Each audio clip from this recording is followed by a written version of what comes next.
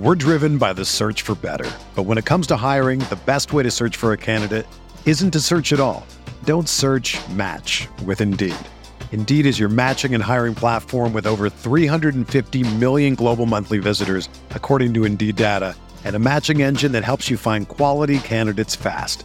Ditch the busy work. Use Indeed for scheduling, screening, and messaging so you can connect with candidates faster. Leveraging over 140 million qualifications and preferences every day, Indeed's matching engine is constantly learning from your preferences, so the more you use Indeed, the better it gets.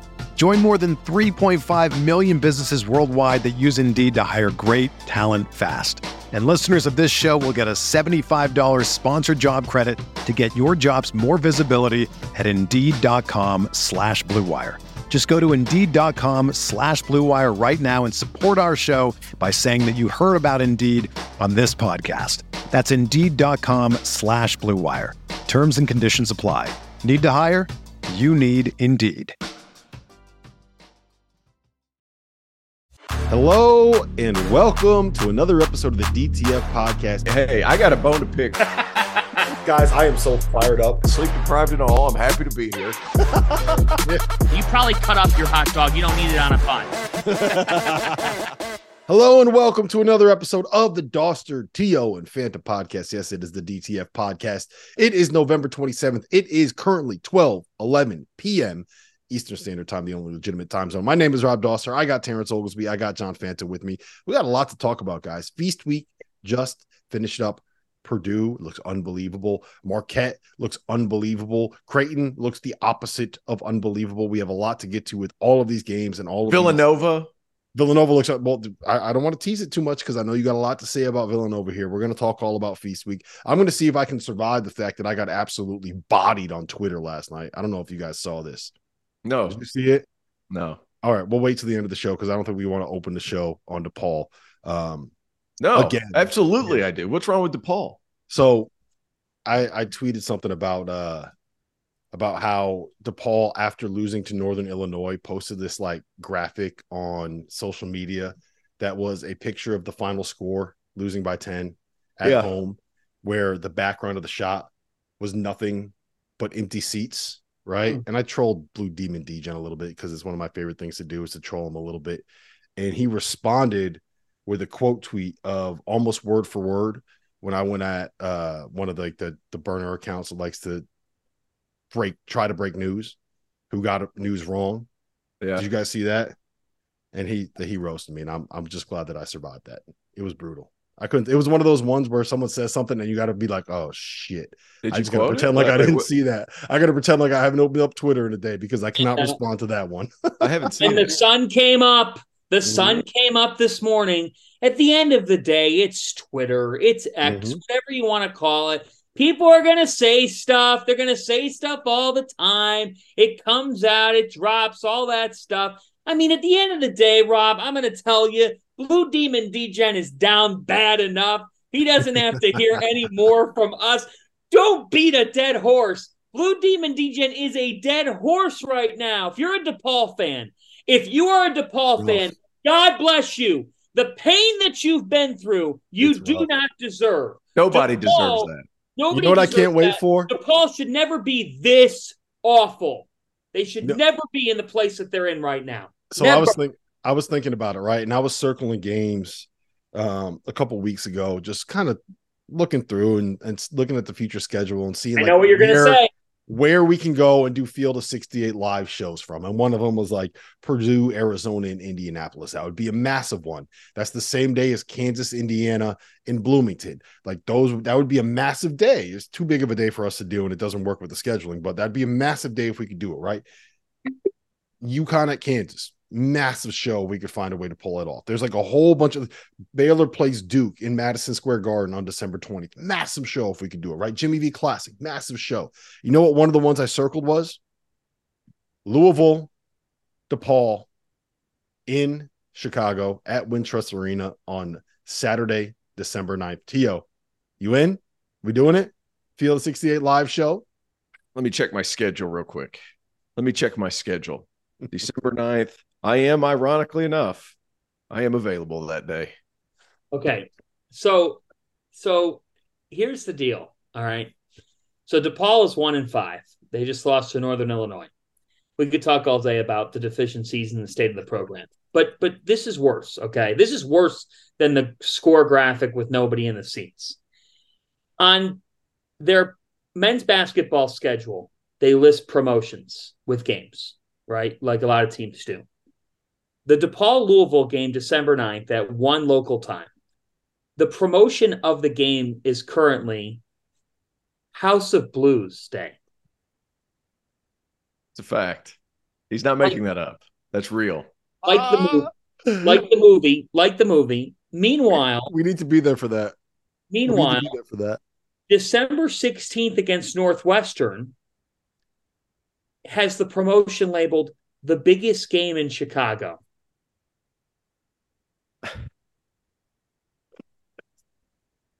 I'm sorry, but this is not. I appreciate you trying to promote and all that, but the House of Blues one, the jokes write themselves. Yeah, that's pretty funny. I don't know if you saw it, T.O., on Sunday night. Here's a question for you, and I really want you to honestly answer this question as best as you can. Okay, since you're an ACC guy and all, Louisville's an ACC program. Okay, Louisville played a game where they needed New Mexico State to get down to 4 players after 6 guys fouled out and their best player didn't play in overtime to be able to hang on and beat them. If I gave you the ability to pick any 4 players that you want in college basketball, could you put together a lineup of 4 guys that were good enough to beat Louisville 4-on-5? Oh, yeah. Hey, look, I don't know the answer to that question. And I'm not going to search for an answer for that question. But what I will say about Louisville is this. Hey, a win's a win. Mm-hmm. You beggars can't be choosers at this point. They won 4 games last year. They've already won 3. I see substantial improvement, guys. Hey, must-win game, though, for Louisville. They play Bellarmine next. You have to win that game. Yes. You have to win that game. They are right down the road. They're in the A-Sun. You absolutely have to win that game. Yes.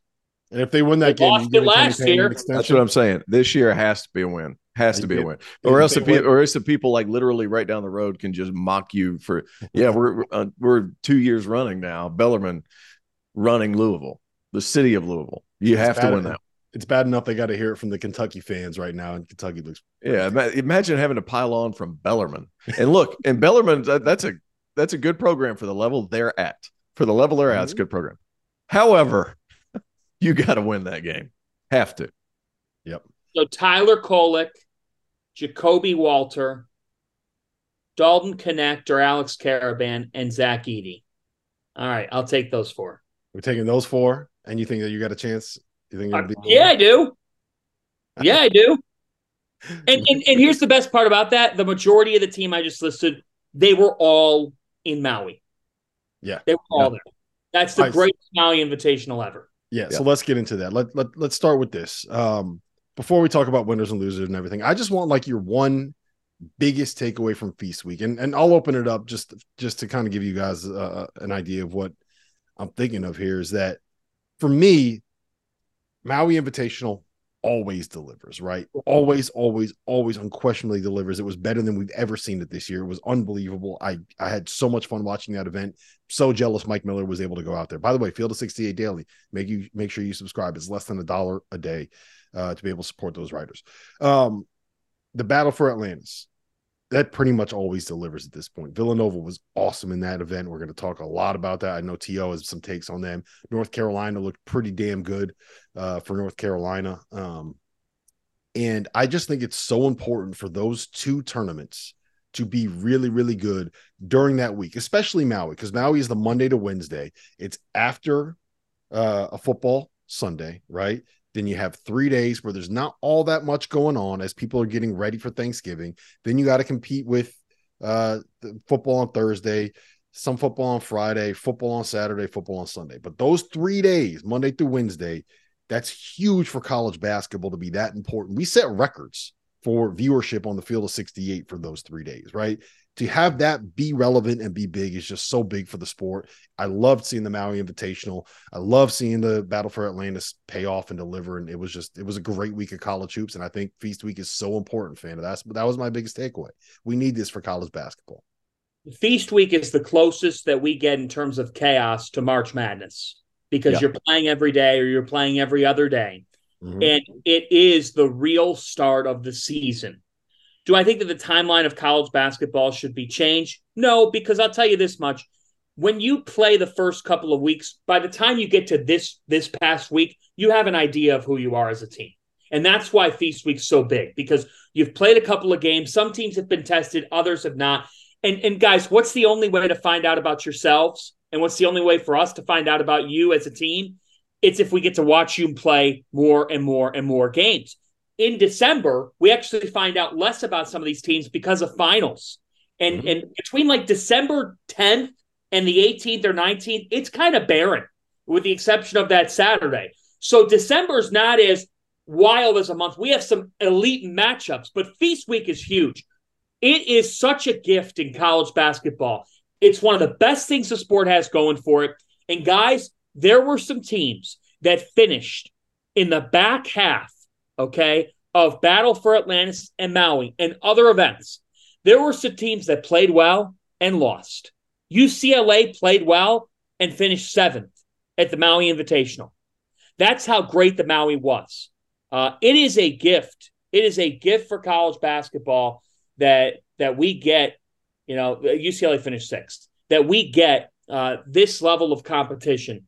Feast Week is awesome, awesome, awesome in every way. It should be unchanged. And you're right, Rob, especially in a non-PK 80, 85, because we've gotten used to the Phil Knight Invitationals as well. This was back to the roots. As much as the PK has been an awesome event, Portland doesn't have the same vibe. When the PK goes on like it did last year, they take some of those teams that would be in Maui or Atlantis and take them for there. Nothing against the PK, but there's just not as much of a vibe in Portland. Even in Honolulu, did you see the crowd at those games in the semis and the final? It was unfreaking believable. I love Feast Week. Never change it. Yep. T.O.? No, the only thing I would think is I would kind of change is like that first week. I would love to go back to that 24 hours of hoop thing just to kind of start it off. I understand the Champions Classic moving back a week. You kind of want to know your teams.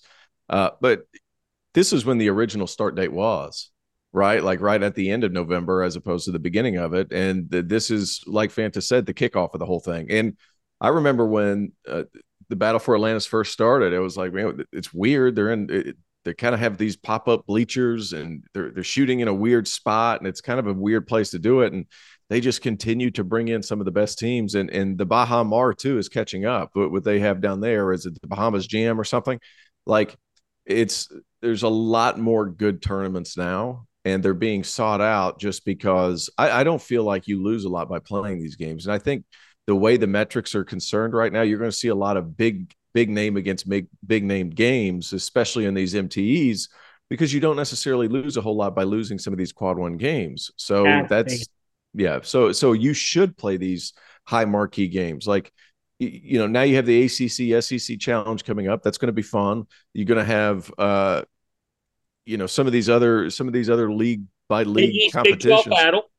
Coming up. So we're falling into something right before finals, before we kind of hit a lull when the kids are on campus by themselves.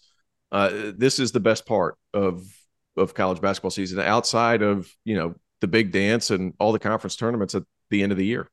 Yeah, it's a lot of fun. I loved it. It always delivers. And I think more than any other year, like the Marquette Purdue game, we recorded our last pod before that game was played. Like, that was a great college basketball game. And it happened so long ago that's kind of hard to it feels like it happened 10 years ago and it happened 4 days ago. But that was a great college basketball game, from how well Purdue played in the first half to the response from Marquette to the different battles that you have between the matchups and the way the two teams played. That was a great college basketball game. Yep. And I thought it was really cool. You saw those conflicting styles and we're not talking Purdue right now, but I thought it showed a lot about their evolution because Marquette throws a lot of different things at you.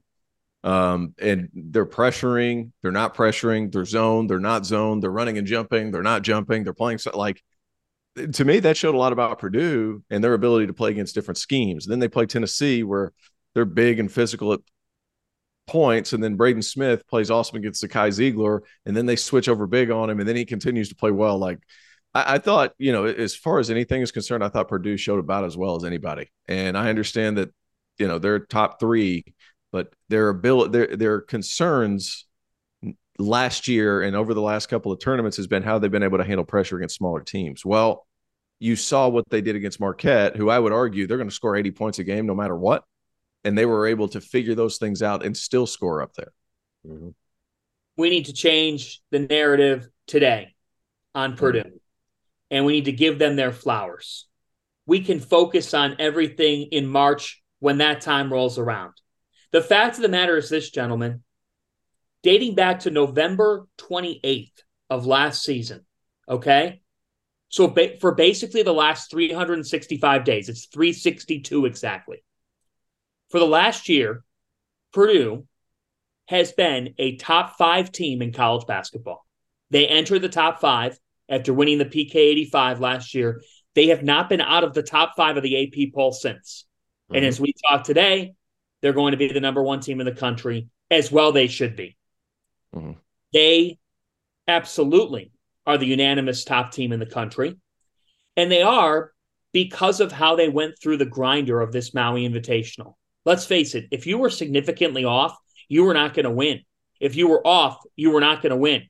Just ask Kansas against Marquette. Kansas didn't have it, and they got beat by double digits. That really was not a game as it went on. Marquette had them beat. And in that final, for Purdue, first off, you get past Gonzaga, who put together a valiant effort. By the way, Anton Watson had a great week. But you beat them. Then you move on and you get to the semifinals. And guys, I mean, when you look at Tennessee and how tough they are and how much of that was a slug of a game. But Purdue said, you're calling us soft? You're going to call us soft? You don't think we have the stamina to win these types of games? I thought, Rob, that Purdue showed a lot in that effort. Was it ugly? Was it physical? Was it a Tennessee-style game? Yes, it was. But Purdue showed they can win a game in a variety of ways. They showed that Lance Jones, Miles Colvin, those guys that they've brought in have given them something. And I like that against Tennessee, it was Fletcher Lawyer. Against Marquette, it was Braden Smith. Those guys are more mature. They're better off as a result.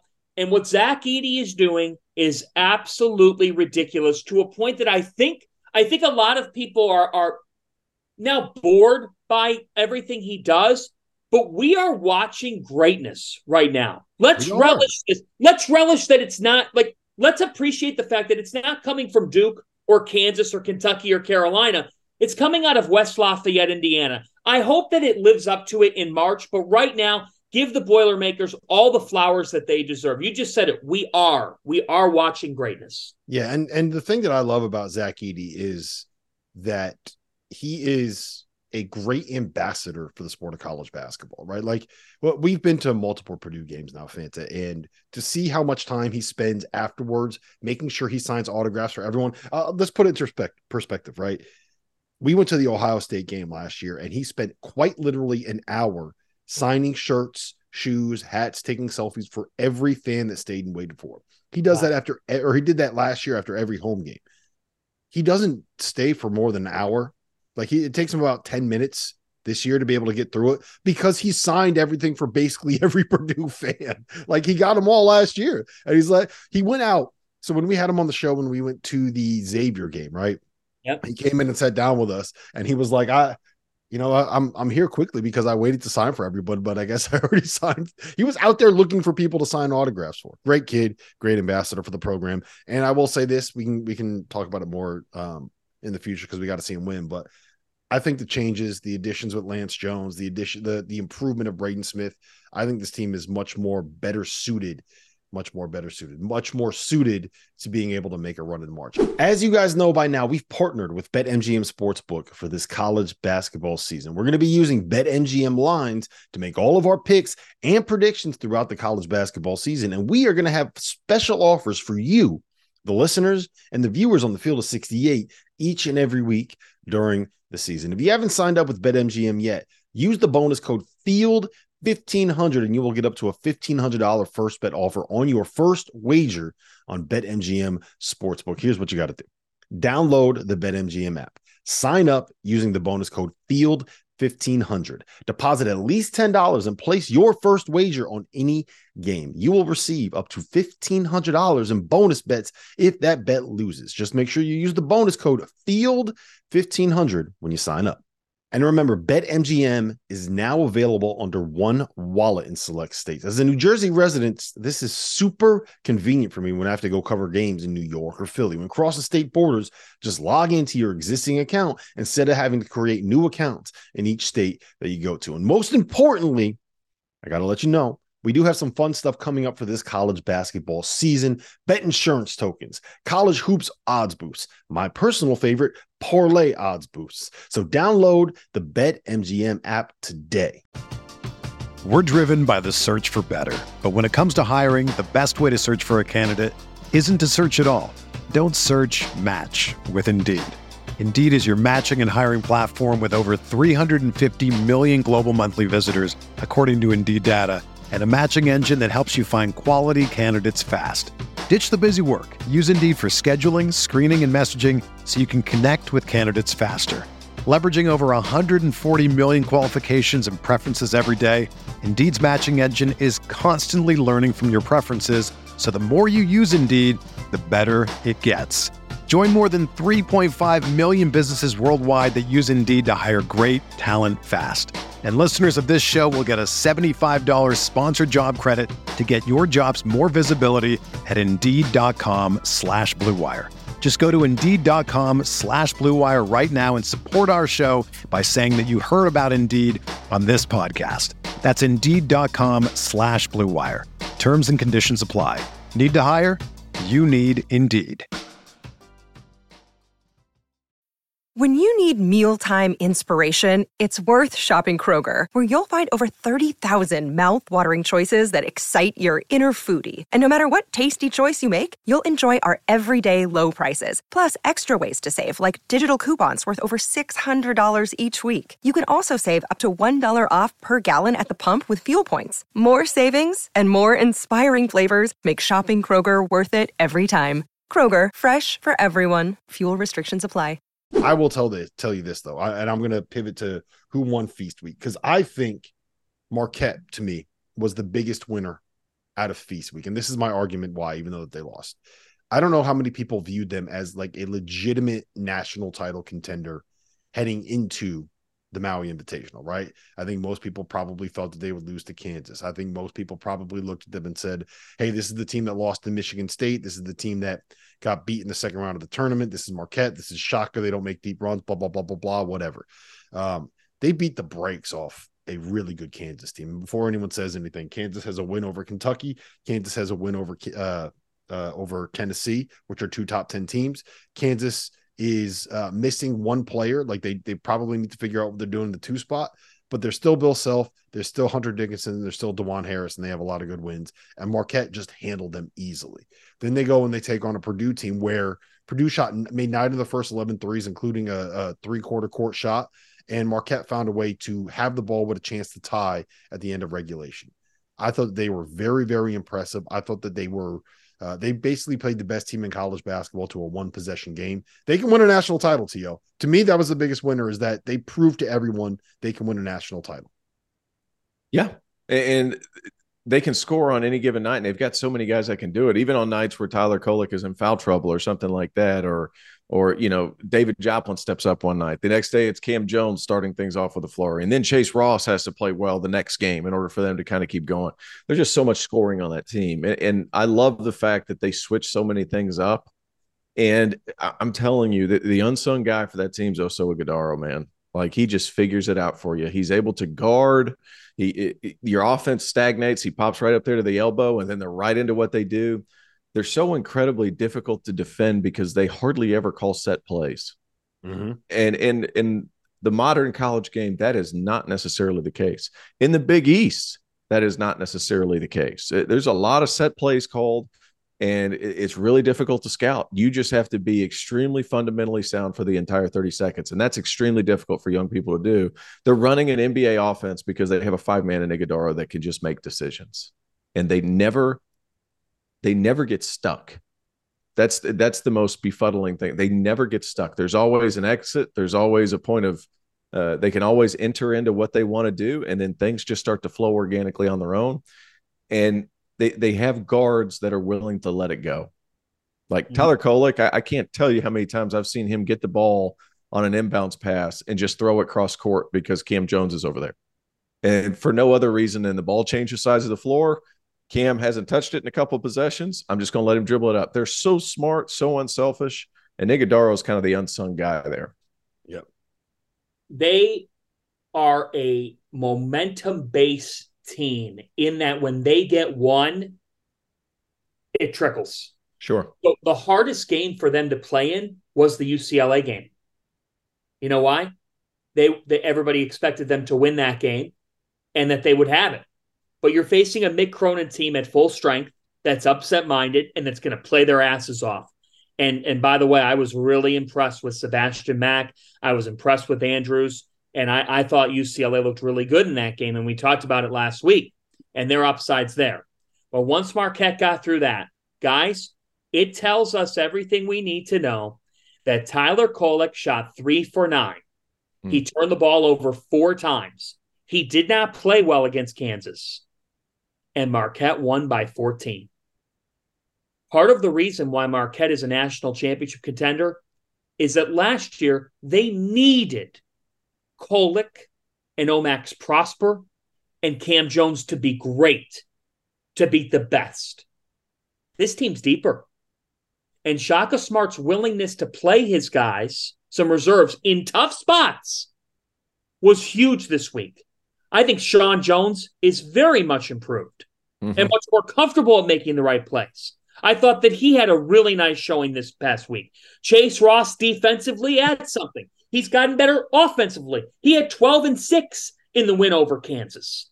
Jones and Ross, and as Ben Gold continues to figure it out, but even the freshmen, Trey Norman and Zayd Lowry, there's potential there. The fact is, for Kolek to only make 3 shots and turn the ball over 4 times against Kansas, if we talked about that before the game, you would have said, how much did Kansas win by and what did DeJuan Harris do? Marquette didn't win. They commanded Kansas. And against Purdue, you go down, right, Terrence and Rob, you go down in a game to Purdue. In my head, I'm thinking, God, what do I have to do from 3 to get back in the game? Like, how many threes do I have to make to get back in the game? Marquette shot 5 for 17 from 3 against Purdue. And they were right there at the end. You know why? Kolek and Jones, their ability to drive the lane and be patient. They didn't always go up to score. They'd sometimes take you in a figure 8, roll right around back to the center of the key, and then deliver a pass or go up with a shot. But the biggest revelation of this past week for Marquette was Oso Iguodala. He's a monster, man. He showed he's one of the best bigs in the country. He's a monster. All right, so I had Marquette as the biggest winner of Feast Week. Who did you guys have? I had Villanova. Congratulations to Kyle Neptune, man. And then how about Villanova being 9-0 in that event all time? Yeah. Like those guys aren't at the craps tables. Those guys aren't at the craps tables. Chris Mack told a great story with you the other day, Fanta, where like a team they were going to play, their players were out playing craps until 4 a.m. Yes. And then he comes out and hits 6 threes. Villanova's not out there. Hey, did you see Alan Ray's tweet and Colin Gillespie's tweet? They were talking about how like there was they wouldn't be able to go out when they were on those events, and Colin Gillespie was like, yeah, we used to have a plan. Me and Phil Booth, we would bring an iPad, that iPad would get confiscated, and then we would pull out the backout iPad that we could have when we were on the trips, because Jay Wright would take their phones and iPads and stuff to make them like interact, so they would always have the backup technology to be able to use when they were on those trips. Bad culture, guys. No, it's amazing. Like what talent will do. And you know what? There's a couple times during their game. Fanta, which game was it that we were talking about? And I was like, why in the world have they not called the timeout? Carolina. It was against Carolina because Carolina was getting that ball out of the net and they were pushing it and they were getting layups. It was fast and it was like it really felt that momentum kind of got in Carolina. It went in Carolina's favor and they didn't call timeouts and they just kind of let their guys figure it out from there. It was unique. It was fun. They're huge. TJ Bamba fits Villanova. Tyler Burton fits Villanova. Mm-hmm. And I remember a couple of years ago, Villanova played at UCLA. And the biggest concern for Villanova fans was, do we really have something at the 5 with Eric Dixon? He's undersized. He does all this. And I'm sitting there watching. I was like, guys, he's not flashy. He doesn't do a ton. But the sucker's never in the wrong spot defensive. He's never in the wrong spot. And he's so physical when he plays. He's undersized. He's long. But he's not going to yell at you, but he's just going to be in the right spot. He has improved. He's shooting runaway threes. And he adds another dimension to Villanova at that 5 spot to where now they're even more wide open to where more than they've ever been. So look, they're playing well. They're moving the ball well. They're like-sized, so it provides a lot of switching opportunities. And every one of those Villanova dudes looks like, they could play wide receiver in NFL, like as far as body size is concerned, because they're big, they're strong, they're switchable. Talent helps. And whenever you play a system like Villanova plays, which is the same system Jay Wright had, when you play that system, it's more so let me get the right guys with the ball in their hands, and then let's create closeouts. And now that Dixon's making shots, buddy, like they are difficult to guard. And I thought this was a huge weekend, not just for the program Villanova, but for Kyle Neptune to be able to get that 3 in 3 days. I thought it was tremendous. It's got to give them their flowers. So a Big East head coach texted me last night. Very surprising. And it wasn't from one of the bottom teams in the league. Wasn't even from a former Field of 68 cast member who's now a Big East head coach. It was from a random head coach in the league who texted me late last night and said, I'm watching Villanova. Oh no, ... They found it. Yep. Glad we got them last year. They found it. Mm-hmm. Yeah. Hope you got your Villanova jokes out of the way last year. Talent wins. Yes. And they cleaned up in the transfer portal. They spent in and around $3 million on the roster. That's been reported. Mike Jensen had that in a Philadelphia Inquirer report. That's not news, but if you haven't heard it, yeah, Villanova, they had to make drastic changes because the expectation is that they're going to make deep NCAA tournament runs. It should be when you've won national titles in 2016 and 2018. Dixon was phenomenal. They're balanced. The win over Memphis never stood a chance in that game. But the win over Memphis, man. Memphis, how about this? I've never seen this before, Fanta. Memphis went on a 21-0 run. And at the end of the run, they were still down by 14 points. But here's the thing. Here's the thing about that. So agree with you. That's how the Villanova-Maryland game went. Yeah. Maryland at one point had gone on like a 16-0 run. They were within 20. So Villanova lost to Penn, and in the ensuing 11 days, racked up 4 wins over top 60 KenPom teams, dog-walked Maryland and Memphis, beat Carolina. Like, if you actually look at the Big East and you look at the quantification of wins, Villanova has the most quality wins in the league. Yep. The most. Yep. Okay, Marquette's got the best one. My winner, though, is not in the Big East. Okay? My winner is in the Big 12. Oklahoma. The Sooners won the Rady Children's Invitational. Porter Moser's team was picked to finish 12th. 12th in the 14-team Big 12. A massive win over USC in which Otago comes up with a game-winning putback just shy of the buzzer to win the Sooners the game. This is after a game in which they D'd up Iowa. They defended the hell out of Iowa. Iowa could not hit a shot, but Iowa's capable. Oklahoma defended really well.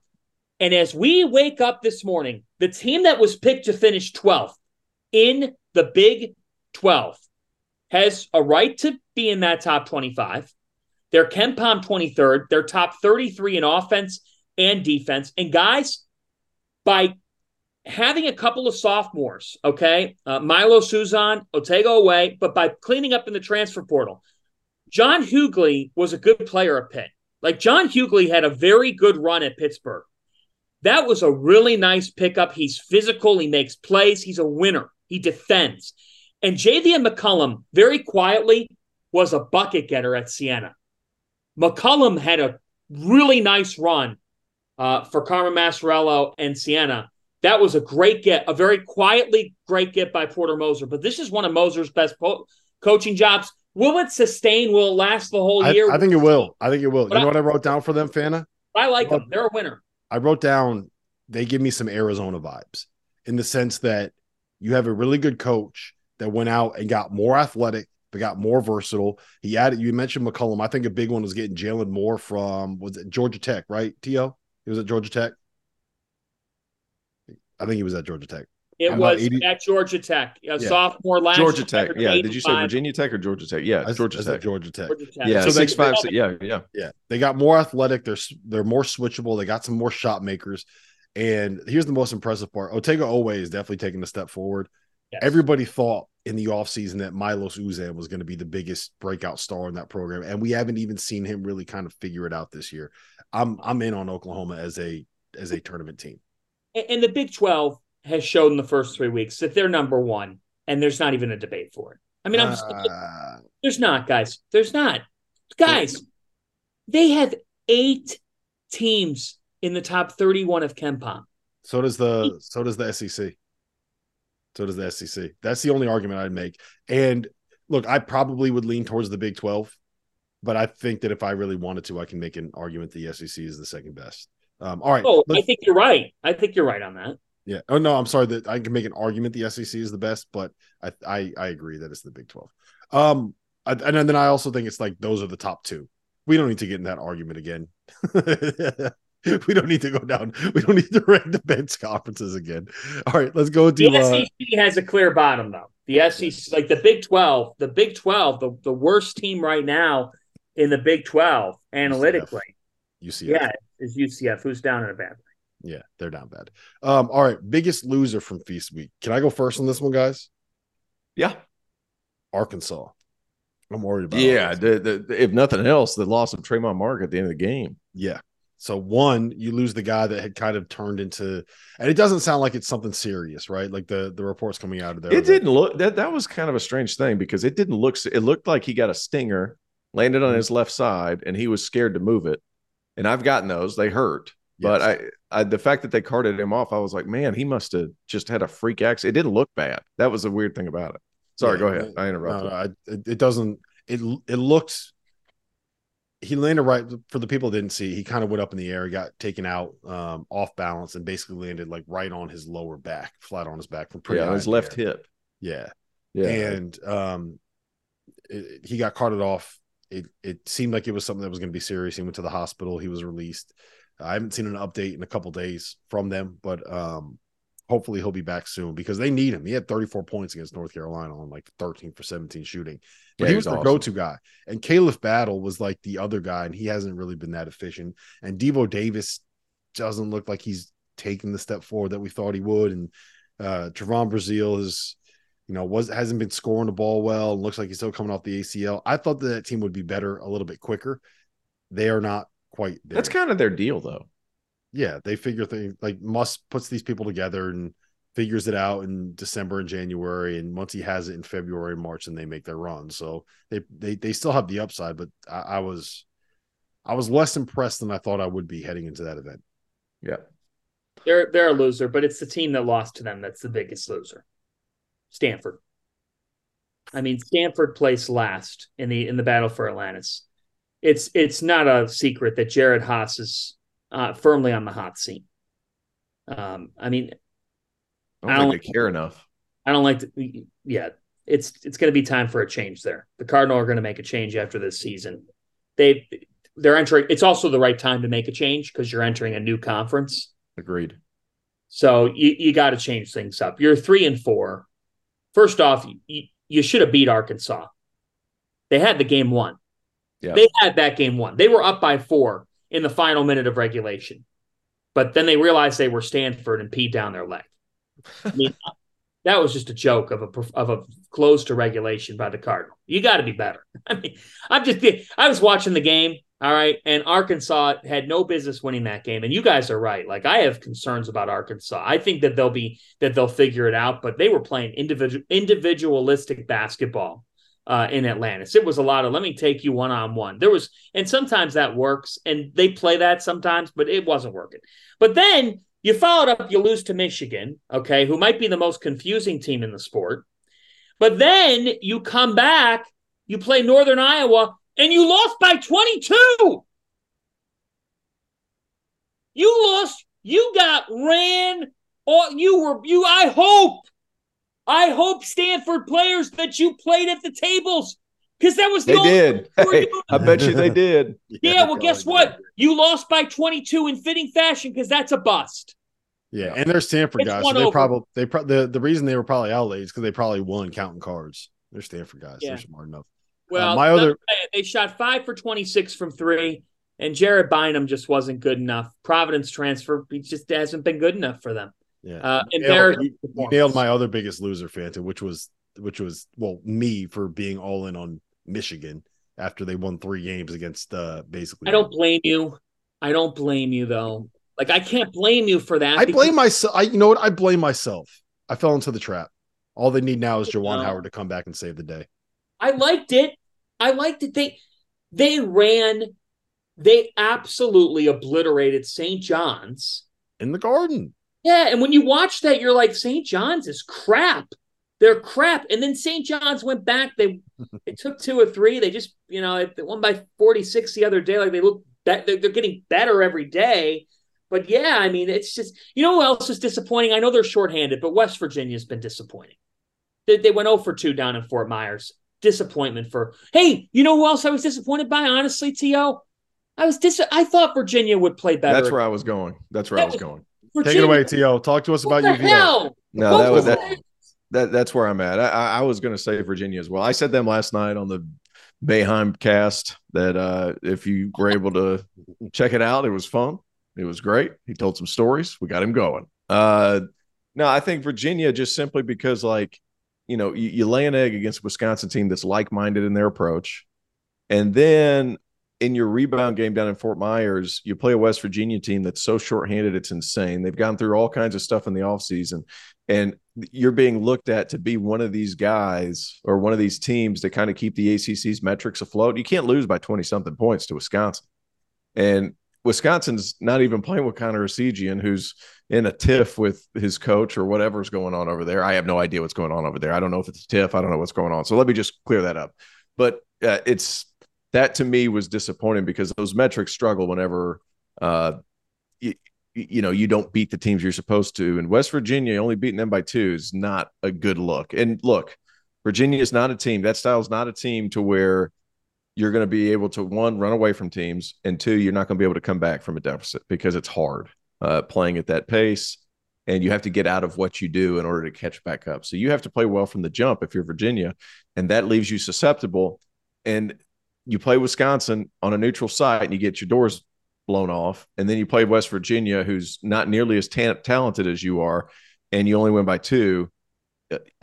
Virginia's the biggest loser in my part. They're the biggest ones in my book. Is that fixable? Like, can they come back? Like, my question is, do they just have like a bad couple days, or is this kind of who they are?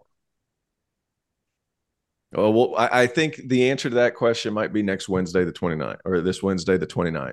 They play Texas A&M at home. Can you kind of regroup and get your win? Because after that, it gets pretty easy up until December 19th. They play Syracuse at home, which, by the way, I'm surprised at how quick Syracuse has picked up pretty solid man principles. They're not there yet. They're still figuring it out under Red, but surprised there. Texas A&M, though, that's going to be a monster test for them. I'm interested to see how that happens. Yep. In the first field of 68 tip-off, 3 of the preeminent mid-major programs in the country, 3 of the best coaches. November 30th, Liberty versus FAU. December 1st, Liberty versus Charleston. December 2nd, Charleston versus FAU. 3 up-and-coming programs come together in a very, very creative entity. There's a reason we're called the field of 68, right? We want to cover all of college basketball. We are calling it the Field of 68 tip-off. And this is where we got to talk about Vaulted. Vaulted is an app that allows you to participate in daily cash prize pools without an entry fee. It is the place you can store your own predictions forever. And by using the Vaulted Challenge feature, you can prove that you're smarter than your enemies, like Jeff Goodman. Go and download the Vaulted app, VLTED. Get the free trial and store your predictions and join daily cash prize pools without an entry fee. Another day is here, and you're ready for it. What to wear? Check. Breakfast, lunch, and dinner? Check. Planning for what's next and how to save for it? That's where Bank of America can help. For your financial to-dos, Bank of America has experts ready to help get you closer to your goals. Get started at one of our local financial centers or 24/7 in our mobile banking app. Find a location near you at bankofamerica.com/talktous. What would you like the power to do? Mobile banking requires downloading the app and is only available for select devices. Message and data rates may apply. Bank of America NA, member FDIC. All right, we're gonna play a quick little game here. All right. We got about 10 minutes left. Okay. It's called Hot or Not. I have written down 5 hot takes that I have from the last week of college basketball, and I want your guys' opinion on whether these are hot takes, whether they're good takes, whether they're smart takes, whether they're dumb takes, whether I need to find something else to do with my time. So we're going to start with this, and we're going to head up to the Legends Classic. It was at the Barclays Center, where Baylor beat Oregon State pretty handily, and then beat a Florida team that I've actually been relatively impressed by. Hot or not, Baylor is the most talented team in the Big 12. Most talented? Most talented team in the Big 12. Not hot. It's not hot. Hot is extreme. This is not hot. They are in there. They have the ability.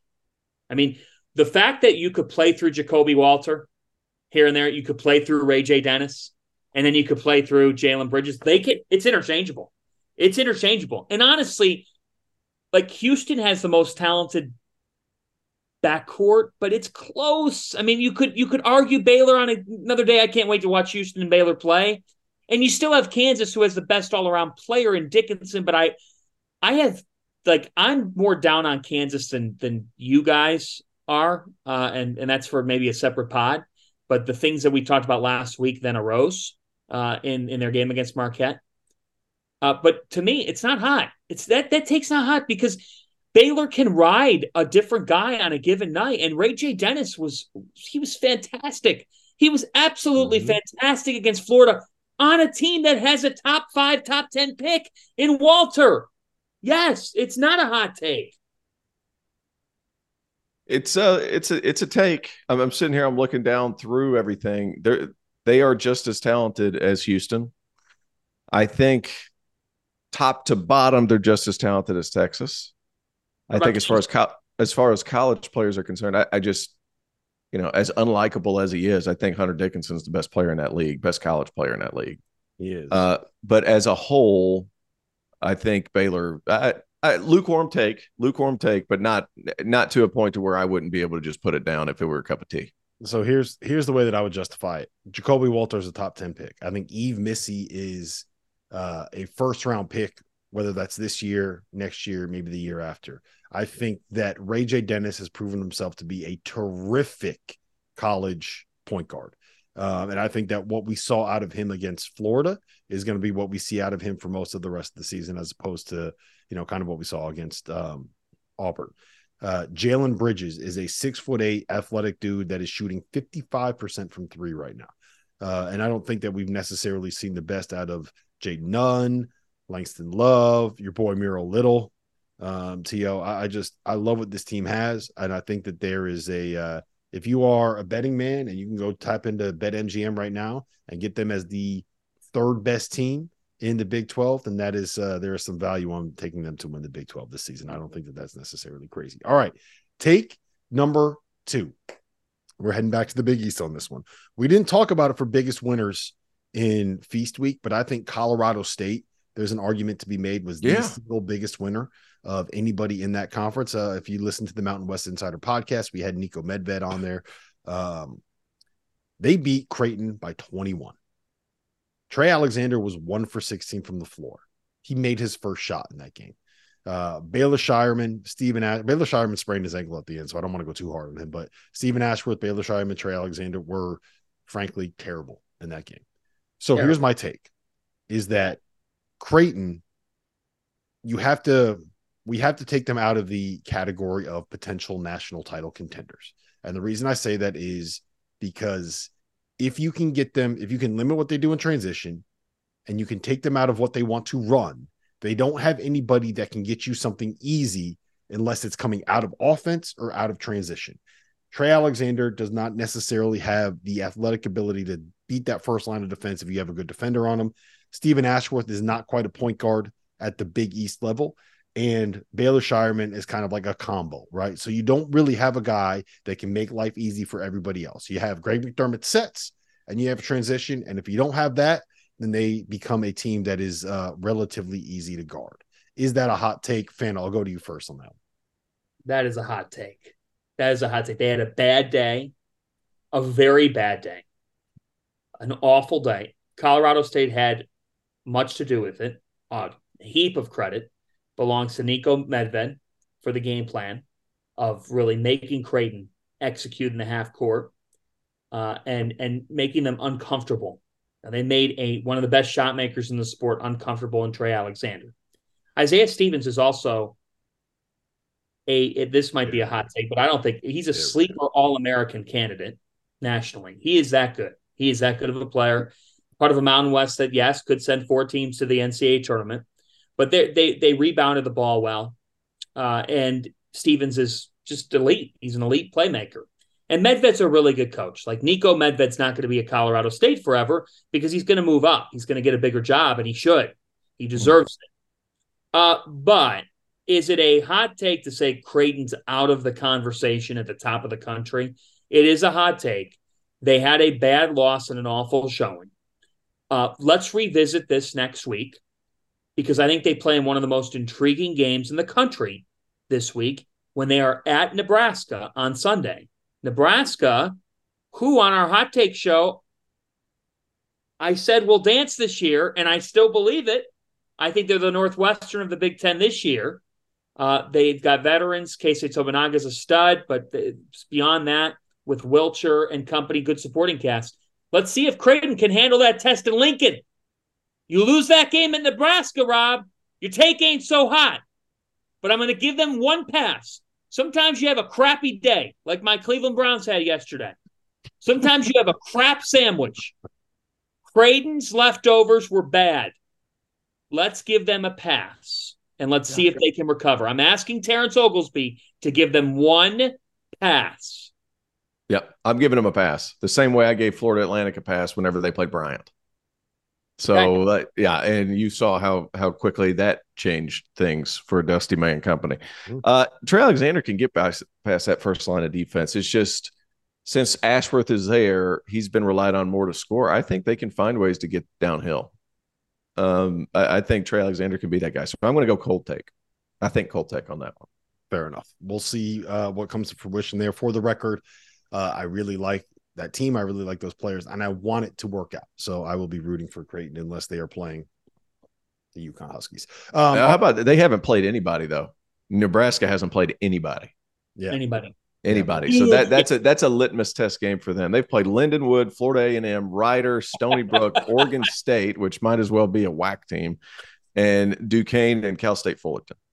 Hey, so no Duquesne slander here. All right. We do not slander Duquesne on this podcast. I'm not slandering Duquesne. Sorry. Yeah, they're the Duquesne. Day Grant, stud. Jimmy Clark, the third, stud. All right. Take number three. Please. Take number 3. The best transfer on Arizona and the guy that is going to change what this program can be and the reason why this team can get to the Final Four is not your boy Caleb Love. It's the homie Kashad Johnson. The second leading scorer on that roster, the leading rebounder on that roster, the best shot blocker on that roster, and a guy who, by the way, is currently, as of today, shooting better from 3 than the homie Caleb Love. Kashad Johnson is the game-changing piece that Arizona needed to be able to compete for a national championship. T.O., is that a hot take? Is he the second best player on that team? Best transfer. Best transfer. Basically, he's more important than Caleb Love. Okay, so let's dumb this down. I disagree. Okay. That's a cold take, and the reason being, I think there's going to be times you have to create offense. Defense is always going to be there. In the tournament, you have to find a way to get some offense. That's where Caleb Love is valuable. You've seen what Caleb Love can do by bringing North Carolina to a national championship game. Let's be honest. Sure. He brought them to a national championship game because he was awesome. You also saw the bad side of Caleb Love. But to say he's the second most important transfer or the most important transfer, I think is wrong, just simply because of the volatility that Caleb Love is and the ceiling that you can get with Caleb Love. So I would say cold take. Very good player, not the most important transfer. What I would say to that is, and look, what you're saying, I'm changing the question to politicize this a little bit. Yeah, you are. But I think the game against Michigan State really emphasized what Caleb Love can bring to the table, right? Because I think Arizona was up like 16 in the first half, and then Michigan State really locked down defensively in the second half, made life really difficult for Arizona to be able to get good shots. And then there was about like a 5-possession stretch where Caleb Love got to the lane twice, had a couple layups, had an assist, and then missed a layup and got a tip in. And it kind of like, it broke things open because he was the only guy that could actually go out and create something on his own, which, maybe he could transfer to Creighton too at some point, by the way. But I think like that's really important. And I'm not trying to minimize what Caleb Love is, but I think the reason why Arizona is one of 4 teams right now that is top 10 in the country in offensive and defensive efficiency when they struggled defensively last year is the presence of Keshad Johnson. Fanta, where do you stand? Well, I think that it's an accurate take in his importance on the team because of a winning perspective. He knows how to win, and he's producing winning plays for Arizona late in these games. I mean, he did it at Duke. He did it against Michigan State. Guys, if Keshad Johnson's not on the floor for Arizona, Michigan State beats Arizona.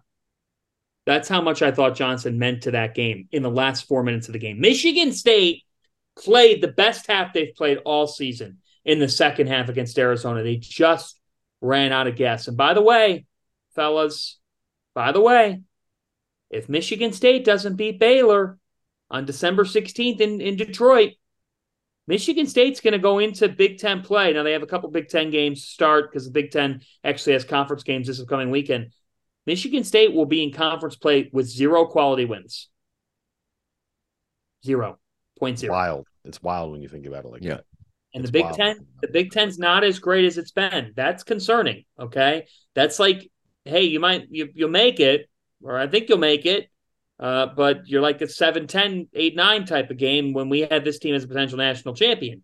Hey, hold on. They played Nebraska before they played Baylor. You can't say that's a big game for Creighton and Nebraska and then be like, well, they don't play anybody until Baylor. Can't do that, Fanta. I did not say that. That's what it sounds like. What you're seeing right here is Fanta's anti-Husker bias coming out. Wow. Finally, it's been exposed. That whole flat state's going to be pissed at you. No, they won't. Those people don't have mean bones in their body. They're some of the nicest people. That's true. Take a trip out there, and they are just the nicest folks out there. I can't wait to. I'm Creighton and Nebraska fans. I'm coming your way at some point. I got to find a way there. Fanta is now just trying to butter up the Nebraska fans that he just insulted. I'm on to your tricks, Fanta. I'm on to your tricks. Let me tell you something. I am buttering them up because if I butter them up enough, I'm going to get 2 free cows, and that's all I want. So that's it. Let me tell you, it's medium rare, baby. Rob, Nebraska has red meat. Yes, it does. They do have some. There's a reason why they're called Omaha steaks, right? There's a reason why. I actually got a couple of. This is not an ad. I got a couple of Omaha steaks and a couple of Omaha steaks Wagyu burgers sitting in the fridge right now that are going to be ready for consumption this week. Once I pretend that I'm not on my diet anymore. All right, good point. It's the right take. I agree with you. Although where I disagree is, because Caleb Love can, as good as he can be, is the other way around. That's why he's probably the most important. Because if he is bad, I don't want Tommy Lloyd to have to hitch his wagon to Love, and I don't think that'll be the case. I also just want to say that like Tommy Lloyd is 65-11 through 76 games as Arizona's head coach. That's fucking ridiculous. I think he's the most underrated coach in the country. 65-11 is insane. Your first 3 years of the program. All right, It's take nuts. number 4. As of today, right? We talked about Baylor potentially being the most talented team in the Big 12, right? Do you guys know who the top 3 teams are on KenPom right now in the Big 12? Yes. Houston's at number 1. Yep. Kansas is at number 2. Yep. T.O., do you know who is at number 3 right now as of this very moment? The 3-piece combo punching Cougars out there at BYU. Yes, it is BYU. They are currently top 10 on KenPom. They are 6-0. They beat San Diego State at home. They beat Arizona State by 28 out in, was that in Vegas? I can't remember which that was. Out in Vegas, the fight. Yep. And then they turned the Michelob Ultra Arena. Yeah, the Michelob. Then they turn around and they beat NC State. By the way, the video of that fight is hilarious because 1, the dude punches the BYU guy, punches somebody while he's laying on the ground. 2, the guy gets up and the guy turns around and he's like, he's got to be an MMA fighter because he's just sitting there in his guard, right? He's got his legs up and he's got his hands ready to punch. And as the Arizona State player is getting ready to throw a fist at him, Mark Pope comes over and fucking textbook box out. Unbelievable box out. One of the best box outs I've ever seen. Mark Pope still got it, man. He can still play. Well, he can still box out. Yeah. They can. They're good. They're fine. Well, that was my hot take was going to be is that right now on KenPom, if BYU is a top 10 team, then I think that is maybe we need to not listen to KenPom for another month until we get to about Christmas. That's right. Yeah. Give it time to catch up here. Yeah. Okay, but they're scoring the ball well. I mean, they are. They have. They're look. Let's be clear. They are a very good team. They have 7 players averaging 9 points or more per game. I don't think they're a top 10 team in America. No, they're not. They're not. But they should be ranked in the top 20 today. I have them 13th. I think. Yeah, I have them 12th.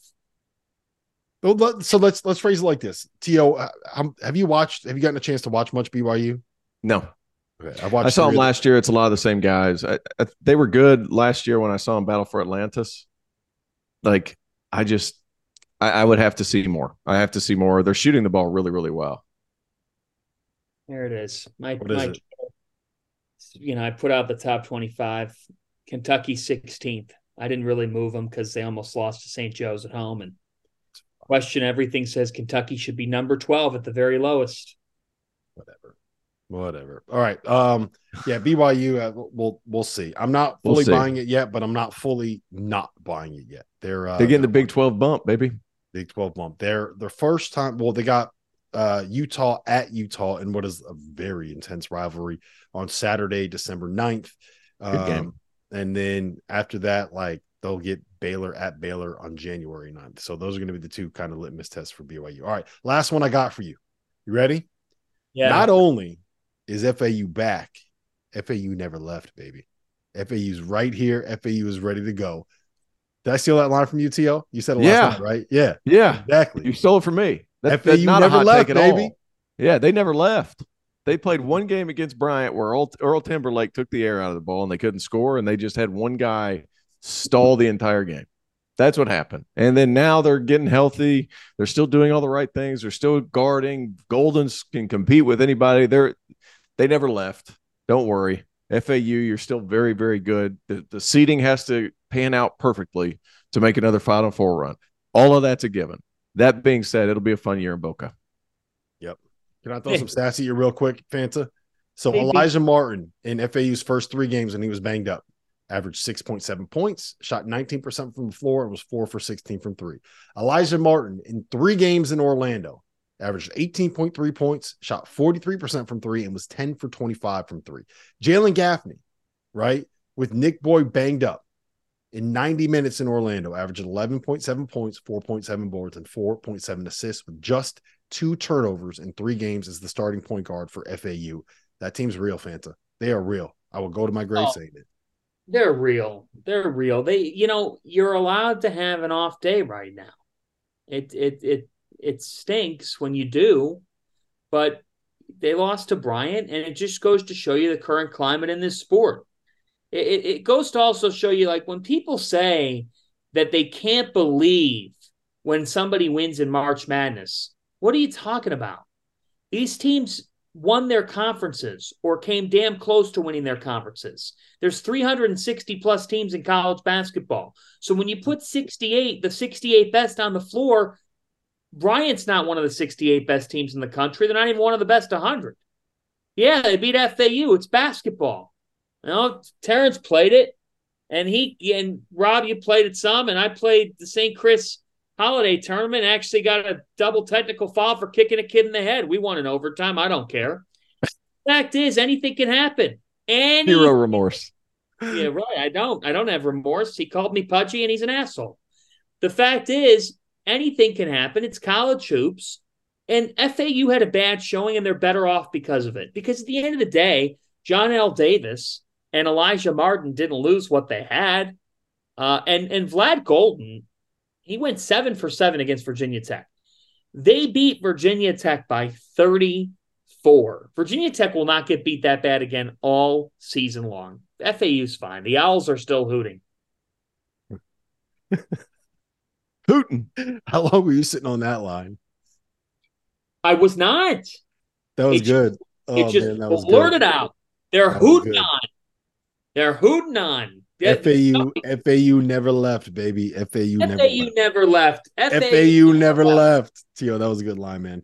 Listen, this has been the DTF podcast. This has been fun. Make sure you check us out. The Field of 68 tip-off is going to be happening down in Boca Raton. We have Florida Atlantic and Liberty, one of the best games in college basketball this week on Thursday night, 6 p.m. That'll be on ESPNU. We have Liberty Charleston at 6 p.m. on Flow Sports on Friday from Boca Raton. And then on Saturday at 6 p.m., it'll be FAU and it'll be Charleston.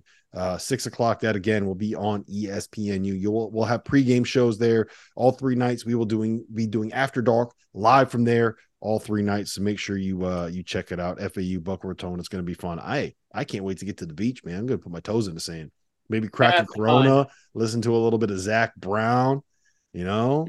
Have a great time and watch UConn play Kansas. Yes, we will. Then here's the kicker. On Friday night, we will be starting live at 11 p.m., which means the start of the show will be the end of the UConn-Kansas game live. I'll have to watch while hosting a show with Matt McCall and with Jeff Goodman. So if you want to see me stress my ass off while trying to do a live television show, tune in, watch. I think this time, can't wait for that Friday. This time next week, gentlemen, you think we got stuff figured out? I think we're going to all be circling back next Monday, and we're going to be saying, what on earth is going on? I think these 2 conference challenges this week are going to produce some insane results. That's the best part about this sport, Fanta. Best part about the sport. Listen, for John Fanta, for Terrence Oglesby, who has been dealing with let's just say house issues. That's why he keeps disappearing. He's not for the people that are watching this on YouTube. Had a pipe burst. Yeah. I'll go to Disney on Ice last night with the kids, come back 6 o'clock, and it's shooting water to the roof in my bathroom. That's so I got why people T.O. walking in and out of my house constantly. That's why he keeps leaving and looking out the shades. It's not because he's being stalked. It's not because he's in the crosshairs of like the FBI or anything. Like, you don't have anything to worry about. T.O.'s fine. He just has some repair people at his house, making sure that he doesn't have to entirely redo his kitchen and his bathroom. Yeah, so, unreal. Yeah, this has been the DTF podcast. Housing advice for free.